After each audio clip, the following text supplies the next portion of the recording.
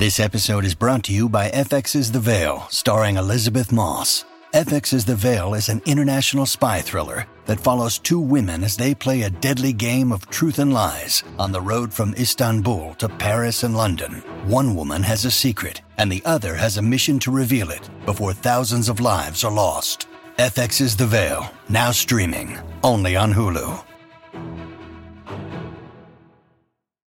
Lots of things are better together. Hockey, food, golf. How about a cold one on the patio during a nice spring day? But if you really want to take things to the next level, drink some Labatt Blue Lights with your friends and live life to the power of we. Always enjoy responsibly. Beer, Labatt USA, Buffalo, New York. With threats to our nation waiting around every corner, adaptability is more important than ever. When conditions change without notice, quick strategic thinking is crucial. And with obstacles consistently impending, determination is essential in overcoming them. It's this willingness, decisiveness, and resilience that sets Marines apart. With our fighting spirit, we don't just fight battles, we win them. Marines are the constant our nation counts on to fight the unknown. And through adaptable problem solving, we do just that. Learn more at marines.com. Your brain needs support, and new Ollie Brainy Chews are a delightful way to take care of your cognitive health. Made with scientifically backed ingredients like Thai ginger, L-theanine, and caffeine, Brainy Chews support healthy brain function and help you find your focus, stay chill, or get energized. Be kind to your mind and get these nootropic chews at ollie.com. That's OLLY.com. These statements have not been evaluated by the Food and Drug Administration. This product is not intended to diagnose, treat, cure, or prevent any disease. You're listening to DraftKings Network. This is the GM Shuffle. They have to do everything in their power to make Deshaun Watson improve his game. And the years that Deshaun and Hopkins played together, Watson played well. They wouldn't have given up 3 number 1 picks if Watson didn't play well. You're listening to the GM Shuffle with Michael Lombardi, presented by DraftKings and VSiN. Here is Femi Abebefe. Welcome to another edition of the GM Shuffle with Michael Lombardi, presented by DraftKings and VSiN. I'm your host, Femi Abebefe. As always, make sure to subscribe, rate, and review wherever you get your podcast. Our producer, Elliot Bowman, with us on the ones and twos like he always is. And Michael Lombardi, look at you, buddy. You got the new shirt on and your short sleeve. All you're missing is a Cuban cigar and a fedora, and you be hanging out in Havana, man. How we doing? Maybe a Cuban sandwich. We're doing good. Sandwich. Maybe a good Cuban sandwich would be nice. I'm doing great. You know, it's finally warming up here in the great state of New Jersey, so that's a good thing. And, the Miami Heat don't ever disappoint. I mean, at some point, all these analytical people are going to understand the value of team, the value of belonging, the value of playing together, playing the right way, always will offset what you feel like is superior talent. And together, they are a remarkable, mentally tough team. You know, you can't measure mental toughness in teams. And if you don't practice mental toughness, if you don't practice it, your team will never have it. It's one of the concerns I have about this year's Cleveland Browns teams. Are they going to be mentally tough? We'll see. Yeah, we will see. And we're going to get into some of these teams coming up here in this segment. Also, a fun interview as we continue our series here on the GM Shuffle podcast that everybody's been raving about, the literature and leadership series. We're going to speak with Matt Selman, the showrunner for The Simpsons, coming up here in this next segment. So we can't wait to get to that conversation later on this morning. But let's talk about the Buffalo Bills here, Michael, because Buffalo, it's been a big day for them, big weekend in Buffalo. Broke ground on the new stadium this morning out there in Orchard Park. That's exciting times. Expected to be built for the 2026 season, but they also have shored up that defensive front there, signing Leonard Floyd from the Los Angeles Rams earlier this morning, a 1-year deal to come on and help out that pass rush that was a weak spot at the end of the season a year ago. Well, I think it's been a weak spot. I mean, Von Miller had 8 sacks, and I think he had, like 20-some quarterback hits. But they've been trying to solve this problem for a while. Rosario, the kid they drafted in the first round, he hasn't been able to do it. They've even brought back Shaq Lawson, Espinosa, the kid they drafted in 20. They've tried to do this. Boogie Basham, who they drafted in the second round, 2021. They just haven't gotten there. Floyd gives them a chance to have somebody opposite of Von Miller that can rush. He had 9 sacks for the Rams last year, And I think it's the perfect piece. Everybody wants him to sign Hopkins. But again, if you're playing a team sport and you're playing three elements together, what they need more than anything is they need to be able to rush the passer. They're going to get leads on teams. There's no question their offense is talented enough. But they've got to be able to extend leads with their pass rush. And so far, they hadn't been able to do that. I mean, when they lost Miller, Joe Burrow behind a bad offensive line was able to have time to make throws. So I think this is a great signing by the Bills. I really like it a lot. Yeah, no, I like the signing as well. It's like when you address a need with a player who's a proven player, he's been he's not like a top tier pass rusher, but I think he's a really good complementary pass rusher, Leonard Floyd is. And we saw that 2 years ago with the Rams when the focus wasn't really on him. And they had Von Miller paired with him in the Rams and Aaron Donald on the inside. They were able to get a lot of pressure on the quarterback. So I like the signing here for Buffalo as they continue to kind of fly under the radar a little bit. He had the most quarterback hits in his career last year with 22. Mm-hmm. He had 9 sacks, which, the last 3 seasons he's had 10.5, 9.5, and 9. And last year with 9 sacks, he's playing on a team that rarely got the lead, so he couldn't really rush. Yeah. So I think to me, it's somebody that can really help them. And one of the things that I think we don't talk enough about in terms of pass rushers is the ability of the complement from one side to the other. If you are a rusher on the right side of the defense, as you look at the defense from behind, and your game is to go up the field and squeeze the pocket outside in, right? And your other guy has to be an inside-out rusher. If the quarterback's left-handed, we want to force him to his right. So we've got to complement those rushers. If the quarterback's right-handed, we want to force him to his left. So the left end has got to work inside to pressure him there. So it's the concert together. Defensive fronts and rushers have to be scripted. They're choreographed. They're like the dance line. And if you don't spend enough time understanding how to rush the passer, we need this guy to power. They're like a rock and roll band. They all can't sing lead. Somebody's got to push the pocket. Somebody's got to run up the field. Somebody's got to come inside. Somebody's got to be able to control the draw screens. So it works together. I think this Floyd move is really good, and they signed Jones. They redid Ed Oliver's contract. Mm-hmm. You got to like the move. Now, they just got to make sure they get the lead. What did you make of Ed Oliver's contract? 4 years, $68 million extension, $45 million guaranteed. Obviously, there's the nitty-gritty stuff into the contract as well with all the other details and the paragraph 5. But on the surface, what do you make of Ed Oliver re-ing up there with the Buffalo Bills? I think Ed Oliver's the kind of player that less is more. I think when he has to play all the time, you're not getting the effectiveness of his game because he isn't an overly big man and he's going to wear down. I think he needs to be in a rotation and utilize him, save him well for the fourth quarter, keep him fresh, and use his quickness because he's got those skills. He can be a guy who plays 800 plays and be more productive than if he plays 1,200 plays. And I think that's part of the depth that they have to have. You need Ed Oliver, you need Floyd, you need Von Miller to be able to rush in that third quarter when you have a 10-point lead that turns it into a 17-point lead. So I like Ed Oliver. I think with all the contracts that have been done at defensive tackle, they could fit him in at where he needs to belong. Yeah, he's not really getting that top of the market stuff that we've seen the other defensive tackles go ahead and get. Quinnen Williams is going to be the next guy that gets paid at that position because it's been a big offseason for the DTs throughout these few months here. I want to transition over to the Cleveland Browns, though, because Cleveland's been in the news. They've been making some of these deals in the offseason, getting pass rushers. They got a new defensive coordinator in Jim Schwartz, but now the focus is at wide receiver, and particularly with the former 3-time All-Pro DeAndre Hopkins. Hopkins, of course, had the relationship with Deshaun Watson when they were back in Houston together, was recently released by the Arizona Cardinals, and at our show sponsor DraftKings, they have the market up for which team will sign DeAndre Hopkins. The Cleveland Browns were 30-1 about 8-9 days ago. Now they're the favorite at even money as all signs point to Northeast Ohio. Well, look, they have to do everything in their power to make Deshaun Watson improve his game.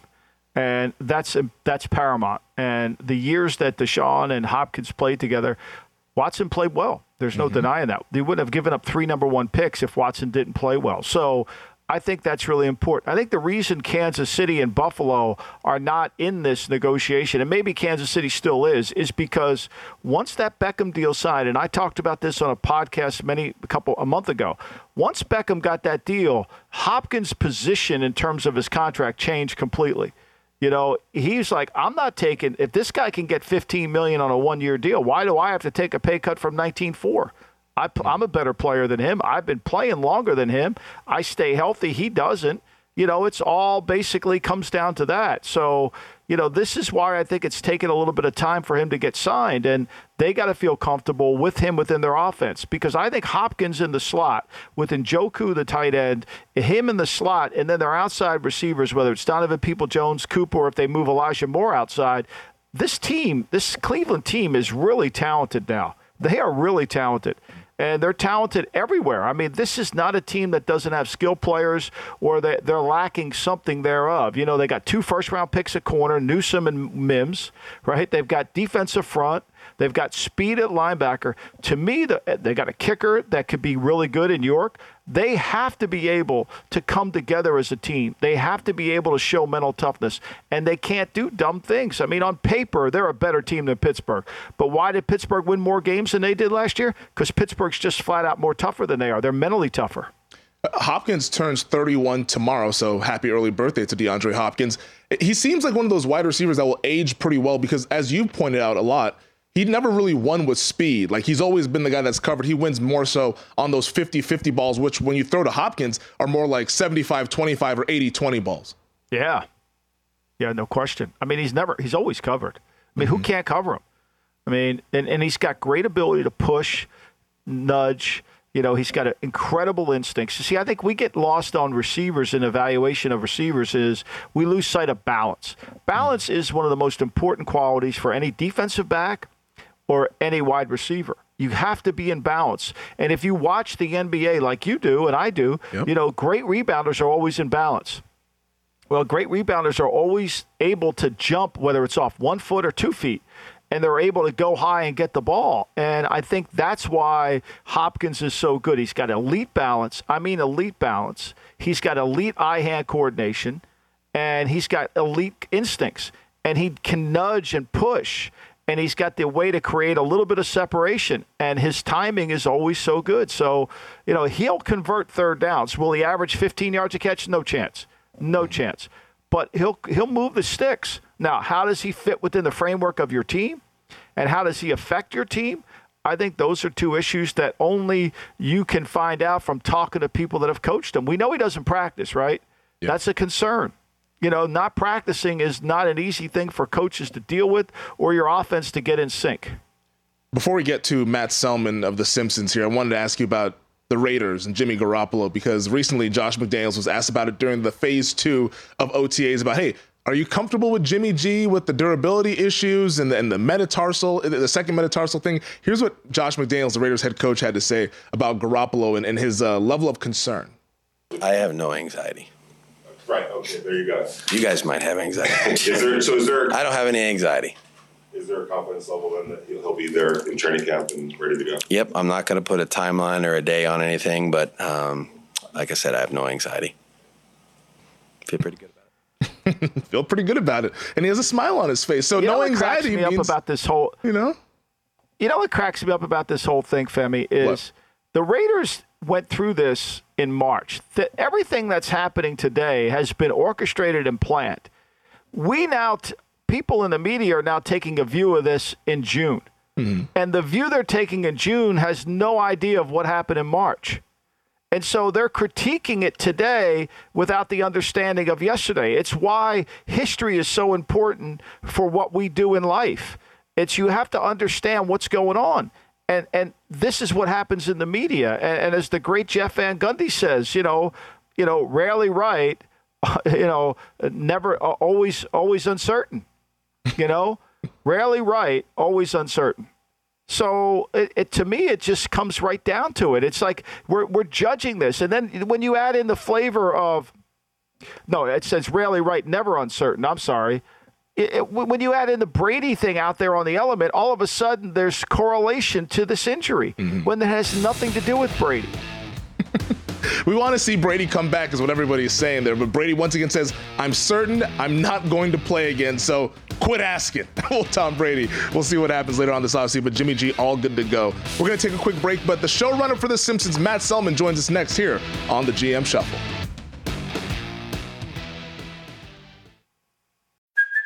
Hey, it's Kaylee Kaylee Cuoco for Priceline. Ready to go to your happy place for a happy price? Well, why didn't you say so? Just download the Priceline app right now and save up to 60% on hotels. So whether it's Cousin Kevin's Kazoo Concert in Kansas City, go Kevin, or Becky's Bachelorette Bash in Bermuda, you never have to miss a trip ever again. So download the Priceline app today. Your savings are waiting. Go to your happy place for a happy price. Go to your happy price, Priceline. When you need mealtime inspiration, it's worth shopping Kroger, where you'll find over 30,000 mouth-watering choices that excite your inner foodie. And no matter what tasty choice you make, you'll enjoy our everyday low prices, plus extra ways to save, like digital coupons worth over $600 each week. You can also save up to $1 off per gallon at the pump with fuel points. More savings and more inspiring flavors make shopping Kroger worth it every time. Kroger, fresh for everyone. Fuel restrictions apply. All right, we're going to continue our literature and leadership series here on the GM Shuffle. And this next guest that we have joining us, our third guest with this series this offseason, really fun treat for us here on the podcast. He is the executive producer and showrunner for The Simpsons. You might have heard of that show. It's only been around since 1989. It is Matt Selman joining us here on the GM Shuffle podcast. Matt, we appreciate you taking the time, man. How are we doing? It's an honor, guys. You know, I've been listening to Michael Lombardi for a lot of years now, and I still watch football and have no clue what's going on, but I love having his voice in my head. You're too kind. You're too kind. I love it. I mean, he's a Penn graduate, Femi, so, you know, we're kindred spirits here, if you will. And, you know, I love the fact that, you know, I love all writers, and to be the showrunner of a show that's lasted so long is somewhat remarkable. Let me ask you, what do you attribute the ability for the show to keep connecting with people as we move through shifts in our generations? You know, I think it just speaks to the flexibility and of the Springfield Simpsons universe that, like, people have always connected to those characters. They've always connected to the visual style. And as the world evolves or devolves or gets crazier, our show is there to always hold up the mirror to society. So, like, as I always say to people, like, people say, how do you think of news stories after 750 episodes? And I'm like, that's the most fun part of the job. And the world is always delivering. And it's interesting you talk about that being the fun part of the job of just observing the world. What's that collaborative process like for you guys? Because you guys have a big team, I'm sure, and 750 episodes, obviously highly successful. How do you guys kind of go about the creative process? Is it like you see a headline and say, oh, like we should do something about that theme with this episode? Like, how do you guys kind of connect what happens in the real world with what goes on in Springfield? Well, you know, for us, it always starts with like character. So like, how do the characters of our show interact with those real world events? But definitely it's headlines in the news. It's a TV show we've seen. We've certainly done a lot of Sopranos parodies, a lot of Godfather parodies, maybe too many Godfather parodies. And, but you know, maybe it's something that happened at home with one of our kids or one of our parents or one of our, you know, friends. It's like, our job is to be super sponges that absorb everything from every direction and always be carrying a little notepad in our phone and writing down little ideas, like from like giant ideas to like things like people wanting to change how history classes are being taught, to small ideas, small silly things like those, like, you know, those ads you see on TV on websites all the time of like super jacked old men with this like thing on their stomach that somehow made them into like the Hulk, but they're like 80-year-old Hulks with a magic machine on their stomach. Like, we have to do everything from the biggest to the smallest. Yeah, no, and you keep track of it. I read this book. It impacted my life when I read it. It was called Rewrites by Neil Simon, and he talks about struggling to.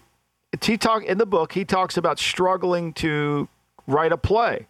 And one of the reasons he struggled was because he didn't make the characters interesting enough for the audience to want to see them in Act 3. And I thought to myself, that's how we should make friends. Are you interesting enough for me to last a lifetime with or be in Act 3? How do you keep giving depth to your characters? Take us through the process of, when you're in a TV show, I heard the guy from Succession, I think it's Jeremy Renner, say, in the final scene of Succession, he wanted to jump into the Hudson River. Well, he writes it, right? So, but the actor didn't want, the actor wanted to jump into the bay, but they didn't want him to. So he's giving feedback to the writer. Who's giving you feedback to the character portrayals? Well, we really answer to ourselves. Like, I guess the crazy thing is, Michael, I've been listening to your podcast for so long. I've really incorporated so much of your philosophy into my own leadership journey.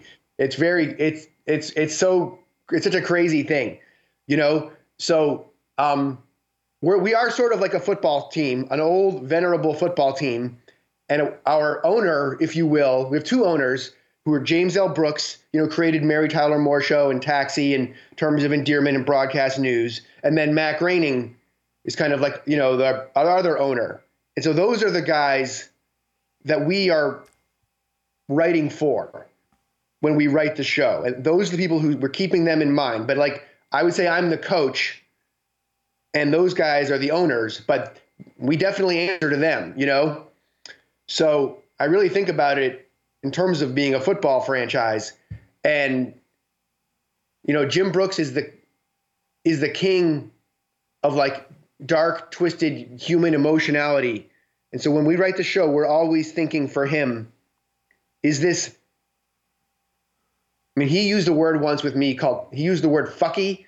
Sorry to swear, but I've heard Michael swear before when he's angry at Femi. Yeah. And is it like brutally honest? Is it painfully emotionally raw? But is it also funny and original without being sentimental? So that's I hope that sort of answers your question, that we're always writing towards that. We're writing for Jim. Like, is he going to connect to the emotionality of the situation? Well, that kind of takes me back to when you first started there, because you joined the show back in 1996, 1997. Now in your role as the showrunner, which is essentially the head coach of the football team, how have you grown in your leadership styles there? Like, because you come in as a writer, kind of just one of the players there, now have evolved into becoming the head coach there of a really successful team at the Simpsons. How has your kind of leadership style evolved over those past few years? Well, it's a good question. Like, it's weird because I'm also kind of like a coach player. Mm-hmm. Because I also, Andy Reid doesn't play center, but maybe he'd be good at it. I don't know. He's a big guy. I'm there, I'm involved creatively, but I'm also like the manager and the leader and hopefully the inspiration for the team. And I also have lieutenants. I mean, that's one of the ways it's evolved a lot, is that I don't try to do it all myself, So I have a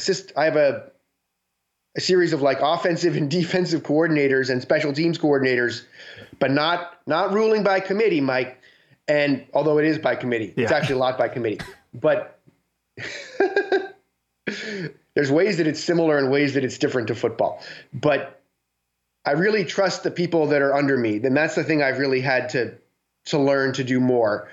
When I started with limited show running capacity, I kind of did it all myself. I took it all on myself, even though it's still very collaborative throughout. And now I've had to, in order to do more episodes and run more of the show, I've had to delegate more and trust people more and not feel like I need to put my stamp, my personal stamp or my personal aesthetic on every single joke or moment of the show. But at the same time, keep it pointed in the right direction and make it fresh and original and make sure Matt and Jim like it. Well, take us in the room. I've often wondered this when I hear the word showrunner. Take us into the writing room. Next time you're in LA, come to the room.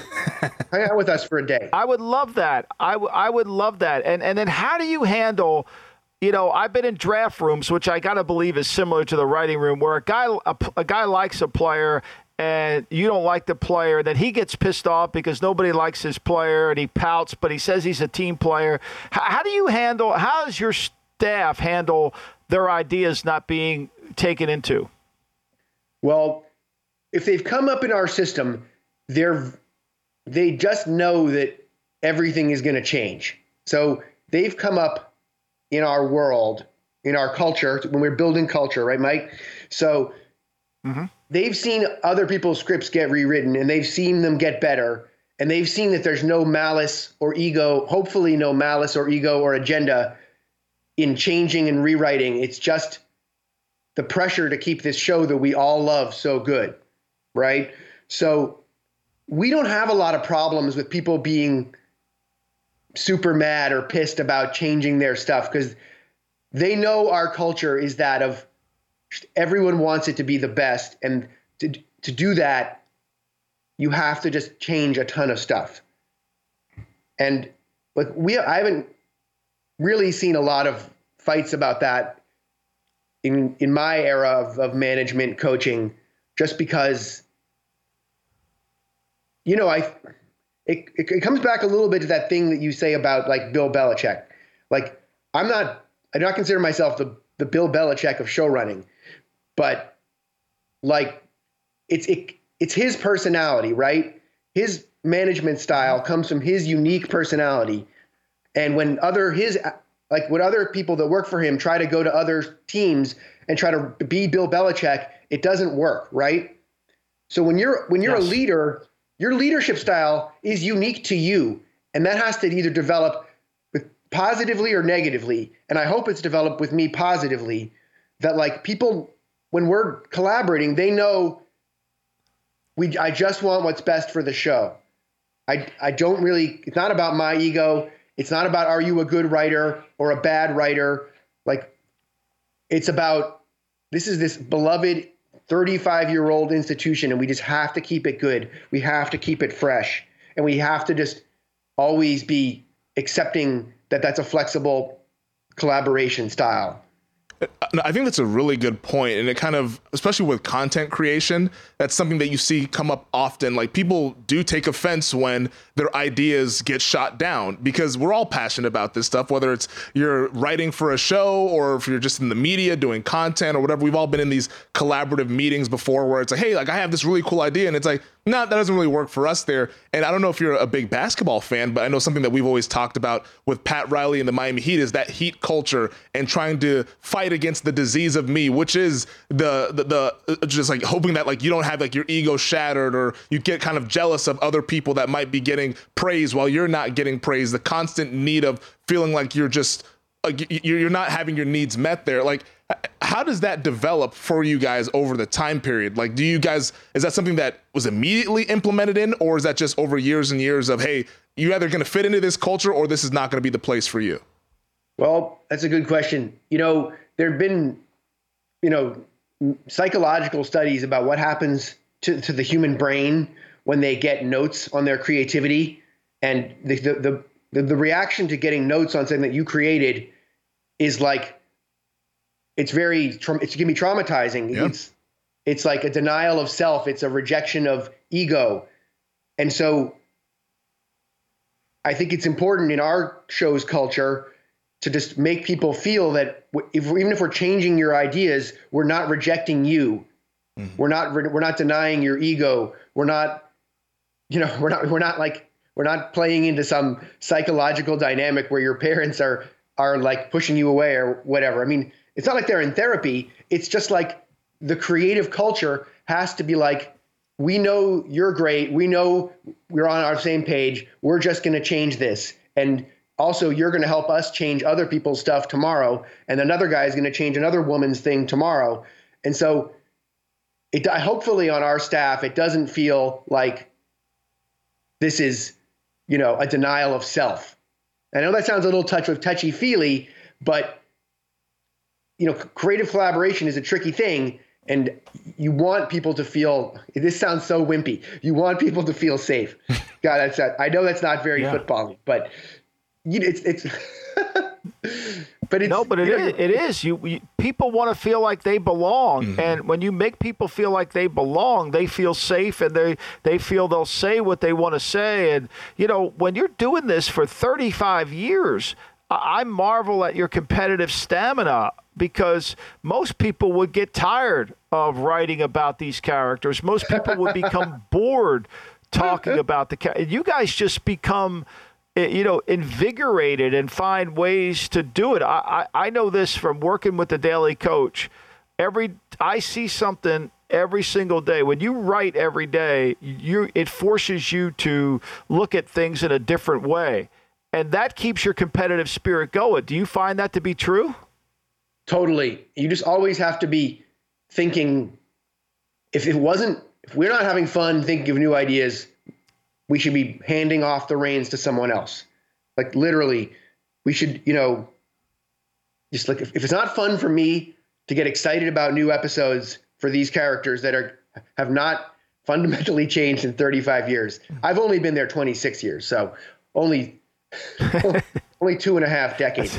But if that isn't joyful and inspiring to you when someone pitches you an idea that you haven't heard before, which is the craziest challenge that anyone has, right? Like in a new show, in a streaming show, people are just like, how can we make an audience connect to these characters at all? For us, it's the opposite. It's like, how can we give new life, be constantly giving new life to them for these characters that they already love? Well, that leads me to my next question, because you talk about how the characters do not fundamentally change. What's behind that decision to keep the characters ageless? Because whether you watched in 1989 or you watched here in 2023, like the characters have not aged, and they're kind of living in Springfield land where we all feel like we grow up with them at the same time, even though this has gone over generations that have passed here. I just think it's part of the DNA of the show that they can't get older. It's to have them change and get older is just a different creative mission statement. And we can do fantasy shows when they're older. We can do anything. We can tell a story where Bart and Lisa are in an old folks home if we wanted. That's not a bad idea, Femi. And like we can do anything. It's the most flexible continuity in the world, but it always has to come back to character. I'm sure Michael has not watched that many Simpsons episodes, but like it's not that different than The Sopranos. And I know David Chase took inspiration from The Simpsons when he was creating The Sopranos, that, it's all about character. And arguably in The Sopranos, those characters don't hugely change or grow either. I mean, I don't know, Michael, There's no question. Do you think Tony is a different person that much at the end of the show than he is at the beginning? No. I think Tony used the.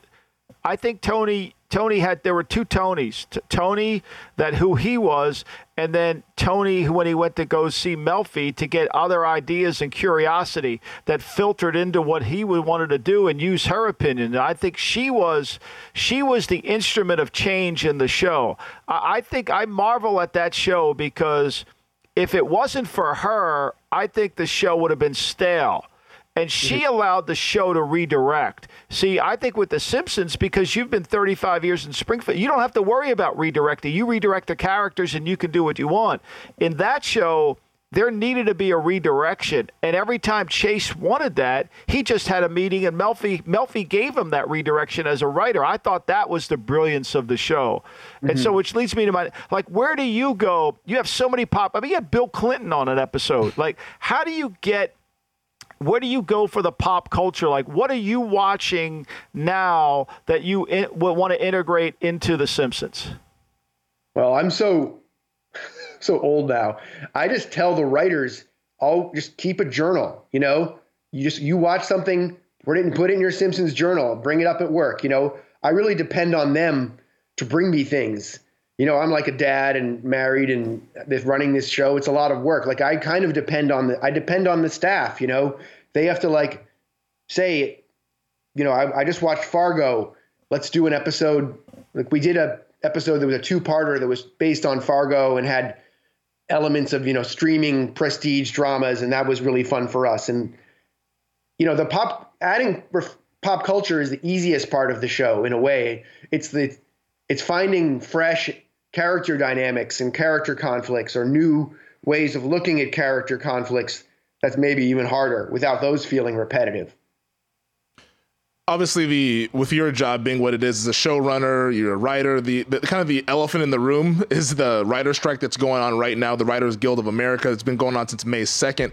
I guess, can you tell us what's the latest with that? And I guess, do we have an end in sight here? I know a lot of people are concerned about, hey, like, is my favorite show going to be coming back? What's going on with there? Like, what's kind of the latest here with the writer strike right now? Well, would not describe end as being in sight. It's a real fundamental shift in how television is being made.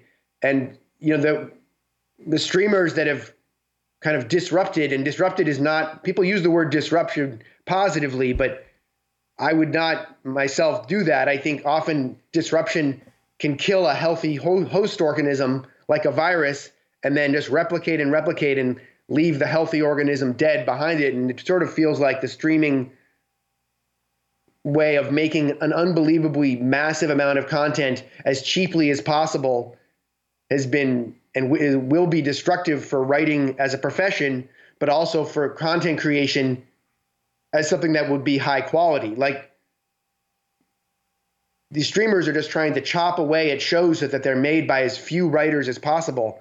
And as a student of collaboration and creative team building, that is terrible for the host organism of excellent television and excellent movies. And like, you would, under the ways that the streamers want to make TV now, you would never have a Sopranos. You would never have those 8 or 10 writers, tearing up ideas together. And even though there's a head writer like David Chase making it his voice, those writers are on the set producing. Those writers are overseeing the show as a team from like nose to tail. And there's like a conscious effort to destroy that way of making TV. And it's financially devastating to like a new generation of writers, maybe not myself, but it's also creatively potentially devastating to the product itself, in that disruption is really killing the host. So it's like a metaphorical way of talking about it, and I don't have any inside scoop about when it's going to end, but I just think the protections that the writers myself are asking for are just to sustain writing as a viable career, not just, we want more money, but just, can this continue to exist as a career? And in doing so, will shows continue to be good? Or just, is it going to be just endless streams of crappy shows that you don't even really notice as you kind of perceive in the streaming world? It seems counterintuitive, Matt, to me. Like, I would think they would want, like, I'm always searching for shows that pique my interest, and when I see things that aren't realistic, or the characters like out of whack, I just get annoyed. As much as I hated all the characters in Succession in terms of I would never want to hang out with them, I thought they were entitled and self-interested, that this show was engaging. Like, I would think it would be more about the quality of the work, that Netflix and Amazon wants more writers to create more Sopranos, more The Wire. I mean, how is that? How are we going to entertain if we don't take them in? And also, how are we going to entertain if we're not teaching the new generation? So, great shows like The Wire and The Sopranos and Succession all have very strong head writers with powerful voices, but they're teaching the new generation how to write and produce with their own voice. And then you're going to get the next generation of shows like Breaking Bad or Better Call Saul, and writers will come up working under those showrunners, and so you're investing in the future of the medium. And right now they're just uninvesting in kind of the death of the medium. It's interesting because I feel like almost like the inventory is needed, but they just don't want to have to pay to actually get all that inventory made, or at least pay the proper rates to get the inventory made. I find it funny though, because the way you phrased it, that they're chopping down at the organism, because I think a lot of people, if you polled them, they'd say, oh, we're in like the golden age of television. We have all these great shows, but all those great shows are the ones that you've kind of highlighted. Hey, those are the ones that have the strong writing voices with them. Meanwhile, there's thousands and thousands of these other shows that nobody really pays attention to, but they're sitting there on all of our favorite streaming platforms. And for lack of a better phrase, they're just kind of chopped down versions of what a good show probably should be. Well, it's a little bit like, Reagan in the 80s how he outspent the Russians to win the Cold War. Netflix is Ronald Reagan just trying to spend so much money that their competitors will also spend so much money just to create so many shows that, he'll spend them out of existence because Netflix stock price is so irrationally high.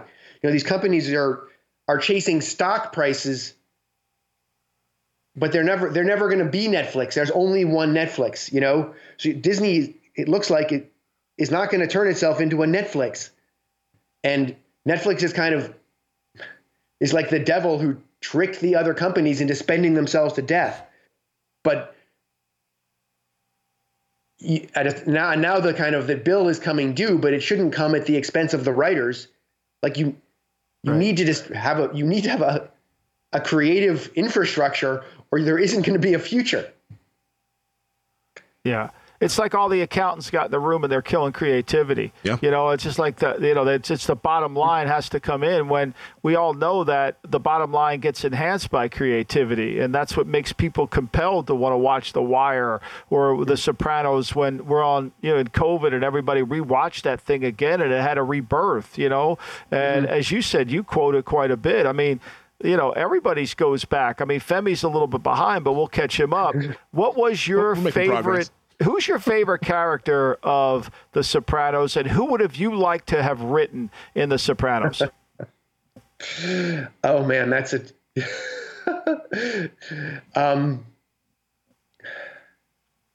that's a really hard question, Mike. I think it's almost the same with the people say, "Who's your favorite character in The Simpsons?" I say Homer. I think I have to go with Tony. He's the reason he's the Homer of that show. He's the reason you turn in every week. He's the guy, he's the engine that stirs the sauce. That's a great metaphor. The engine that stirs the sauce. Doesn't make any sense. It's like it's like The Simpsons. It's a universe of characters, and you're happy to get away from Homer and Tony, but you always have to get back to Homer and Tony. Yeah, no, it's interesting. I'm not qualified to answer the question because, like Michael said, I'm still working my way through that. We're late into season 4. We should be done with this by the time these damn NBA playoffs get over with. We'll be able to finish the episodes. But I'll have an answer for you, Michael, with my favorite character on that one. I wanted to ask you though, just about what this writer strike, like in all the things that are going on with the money people are trying to kind of chop down the creative folks. Does artificial intelligence, does that kind of play a factor into this? I know ChatGPT and all these things kind of start to get involved, and like we're start learning all this stuff here in 2023. Like, how does AI kind of play a factor in the potential for the writing process going forward? Well, I'm no expert in AI. It seems very scary and troubling to me. It seems like the last place you would want to save money would be by having a computer analyze everything that came before and spit out a new version of it. Mm-hmm. Like, even if that did create something that kind of resembled television, like, why did you want to produce entertainment if it wasn't to partner with creative people? Like, obviously the answer to that is to make money, but it just seems like, well, if you're going to suck all the joy of creation out of television and movies and content, then we're all super fucked. And it's just going to be a joyless computer future where people mindlessly tune into computer simulations of what came before. And look, I can see it happening. We all know any crazy thing can happen, but it's just a super bummer. And I don't see what, the most expensive version of paying a writing staff compared to the other costs that these corporations have is so small. And so to try to pinch pennies by finding a computer that can regurgitate old plots skillfully or unskillfully is why? Find new voices that connect to humanity and put those out to the world. Don't if you want to save money with the computers, open a tire company and Well, it's like, I'm sure you watched The Offer. I read the book, Leave the Gun, Take the Cannoli. I read it all. I'm a member of the Michael Lombardi book club, man. Well, thank you. And I appreciate that. And so Mario Puzo would not be in our bloodline today if it wasn't for his ability or Coppola's ability to write that screenplay as accurately as they did, or if Warner Brothers would have bought it and the accountants wanted to sell it for $1 million. I mean, at some point there has to be, I think Rick Rubin says this all the time, there has to be a dedication to the craft, to the work, not to the audience, because the work drives the audience. I think that's why you've lasted 35 years, your show, 28 years writing it. I mean, it's about the work. That's the hard part. I think where, it's like people want to say, I was on the phone with a college basketball coach this morning. They said, why don't more people do what the Miami Heat do? Because it's hard, because nobody has the patience to do it. Everybody wants it today. And I think that's what makes your show so good, is you're doing it. Call it old school, call it whatever, is you're kind of sticking to the process and you're still in love with it. I mean, I'm in love with the process.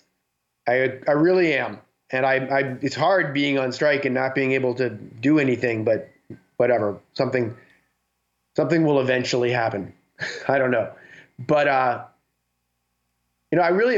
would recommend to aspiring creative people to read Gridiron Genius. I know it sounds like I'm kissing your butt, Michael, but I read it and I really, took a lot of, inspiration from it in terms of my own management evolution and coaching prowess, or whatever you want to call it. And, even though a TV show, we don't have an opponent every week that we're looking to defeat and find their weakness and, all that. Our opponent is ourselves, and that same, and our own complacency, and there's a lot of good stuff in that book to help people in a kind of, even in different kinds of management capacity. I appreciate you saying that. I think as I look back on my career, I wish I would have spent more time in the creative arena than trying to spend in the strategic arena. The creative arena, what you do allows you to get to the strategic arena. They're connected. And when you understand that, I think you become a better version of yourself. You think divergently, and your show is forced to think divergently because you don't have a deadline. You're writing the same year, 35 years, you're in the same place, so you're constantly thinking of divergent thoughts. And I think one of the things we're missing in leadership is teaching divergent thought and teaching coaches leadership. We're so busy in the strategic arena that we lose sight of it. And so when one blackbird flies off the line, they all leave, and so whatever anybody does, it becomes the same, whereas you're the trendsetter. I mean, and that palette to paint for you has to be what inspires you to get up every morning. Exactly. And, we're very lucky in that we have this great palette and we have so much creative freedom to do that. I mean, not every show has that level of, freedom and audience connection, built in every morning when we show up at work. This has been really fun. We're up against it a little bit with the time, but I wanted to ask you one fun question before we got out of here, Matt. As Michael alluded to earlier in the interview, he calls me Twitter Femi sometimes, so I'm on Twitter way too much. I want you to be more Twitter Femi. I don't want you. Matt, I got to tell you, this man has a bag of excuses that he needs to be Inspector Gadget to go down and get it. He can come up with an excuse for anybody. We got the go gadget arms over here. The question I wanted to ask you though, because I'm obviously on Twitter, people use all the memes, the Simpsons memes and all that. Do you have a favorite Simpsons meme that people use on social media? I'm a big fan of Old Man Yells at Cloud. It holds a soft spot in my heart, but everyone loves Ralph Wiggum falling down the hill. It's a good one. I've seen that a lot. I'm trying to, maybe I should stop trying to tell original stories and just be creating memes, because that's all the world cares about. Everyone we'll just write memes all day and see which ones stick. Yeah, we live in a meme society now. Homer backing into the bushes, I think, is probably my favorite one. I see that one a lot too. Yeah. Homer going back in there. Matt, what ideas? I know we are up against it, but I want to ask you this question. So you've had more time. You're like a coach. You're like Phil Jackson when he was taking time off and he could observe everything. What's the one thing, as this writer strike has forced you away from the room, what's the one thing that you've kind of come in touch with that you didn't think of before? One is that I needed a break. So that's a good thing. Wasn't the worst thing just to after being our football season lasts 12 months a year. So there's no off season for us. So just a little bit of a break has been good. And I'm just having fun writing stuff in my Simpsons journal again for when we get going. Just, again, little things, big things, just like TV shows I'm watching, pop cultural stuff, just getting back to that basic, research of what are the thousands of ideas and jokes and references and cultural moments and character quirks that go into making a show that is so dense and it just sucks those things up like a sponge. So just the idea that I have a time to kind of breathe and just take notes and keep a journal again and not just be thinking, okay, we have 5 deadlines today. We have 6 deadlines tomorrow. We have an audio mix tonight. This is airing on Sunday. It's a lot of work, the show. Show's a labor of love, also a labor of work.